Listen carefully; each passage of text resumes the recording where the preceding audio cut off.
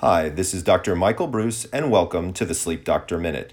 Today, we're going to go over step 2 in my 5-step plan for better sleep. Remember, step 1 had to do with having consistency in your wake-up time. Step 2 has to do with caffeine. So most people don't know it, but caffeine has a half-life of between 6 and 8 hours, depending upon how quickly you metabolize caffeine. That being said, it's best to go decaf by about 2 p.m. each day.